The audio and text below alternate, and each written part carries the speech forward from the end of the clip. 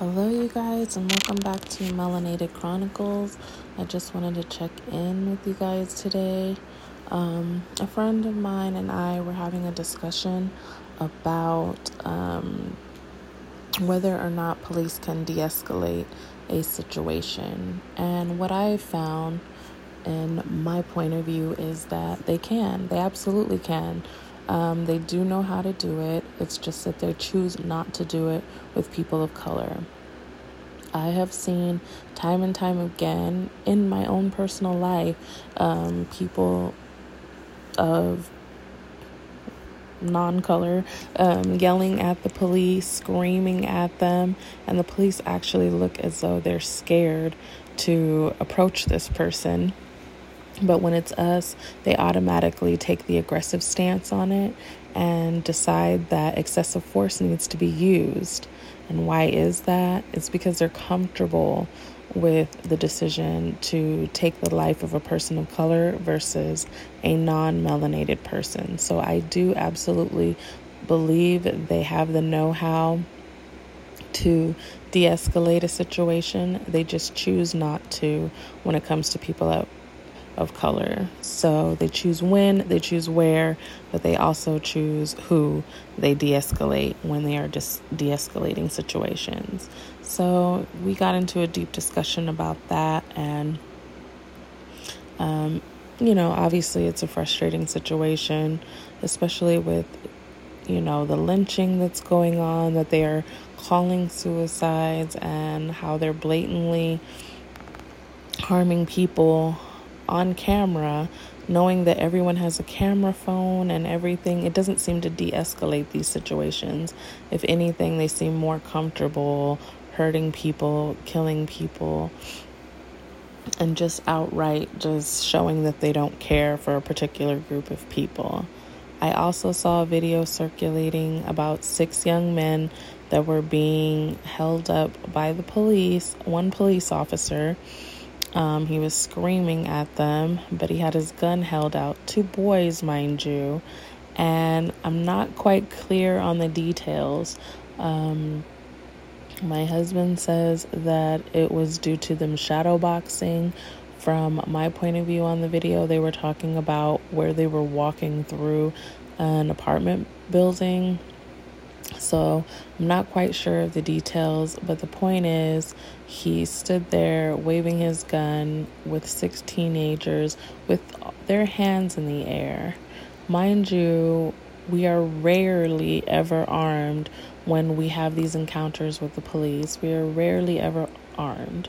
So they are coming into our neighborhoods, not knowing how to interact with the citizens, scared of the citizens, and automatically drawing their weapons. It's absolutely mind-blowing to me how you can work for the people because you're a public servant. You can work for the people, yet you're scared of the people. How does that work? Please explain to me how you sign up to protect and serve, but at the same time you're scared. So the first reaction you have is to draw your weapon each and every time. How is that your go-to with every person of color? And it doesn't make sense to me. With all of the evidence, all of the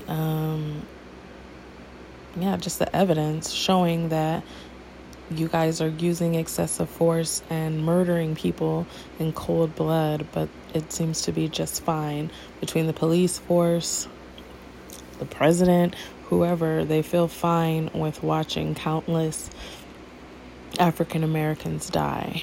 And then in turn, they show it over and over again.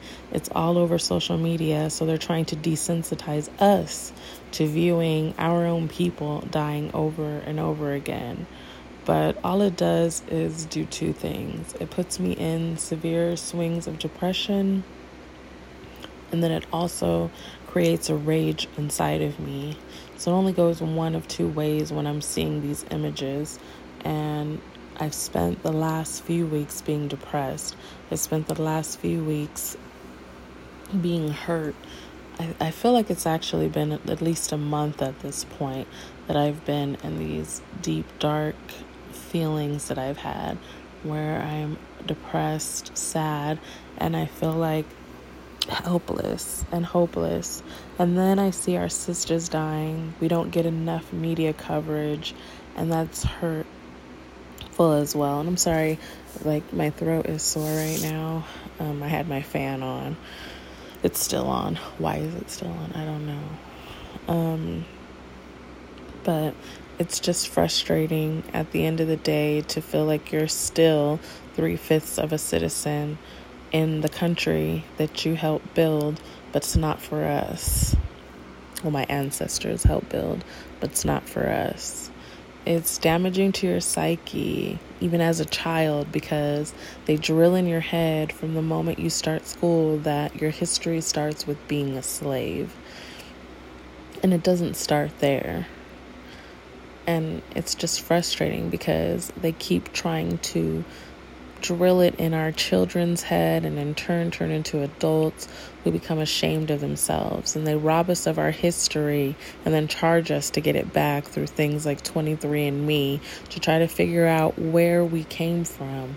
Where are we? We're a lost people because we don't have a real history to trace back. And then they charge us to try to piece those things back together. And even if we wanted to know where we came from, it's a long process sometimes to try to piece those pieces of ourselves back together. So we're just a lost nation trying to find ourselves.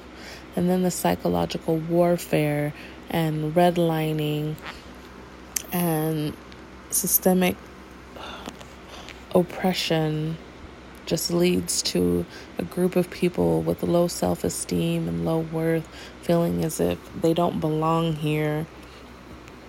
And the few people that, well, it's not a few, there's a lot of people who still believe highly in themselves, but I see a lot of lost people at the same time.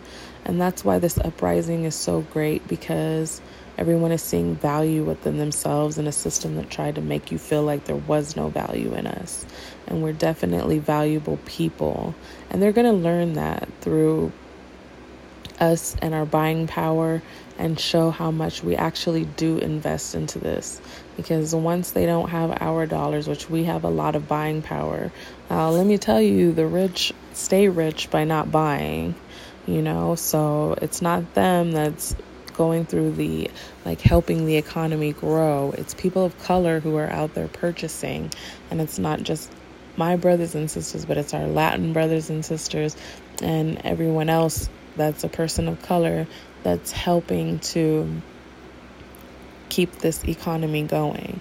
So they're going to feel it if we remove our dollars and create our own. But I just wanted to get a few things off of my chest tonight, as always.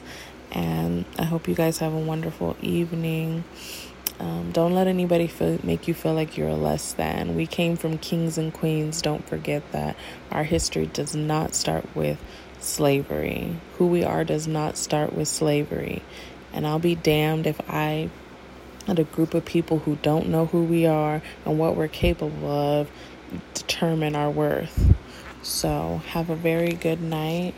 I love you guys all, and I'll see you in the next episode. Bye.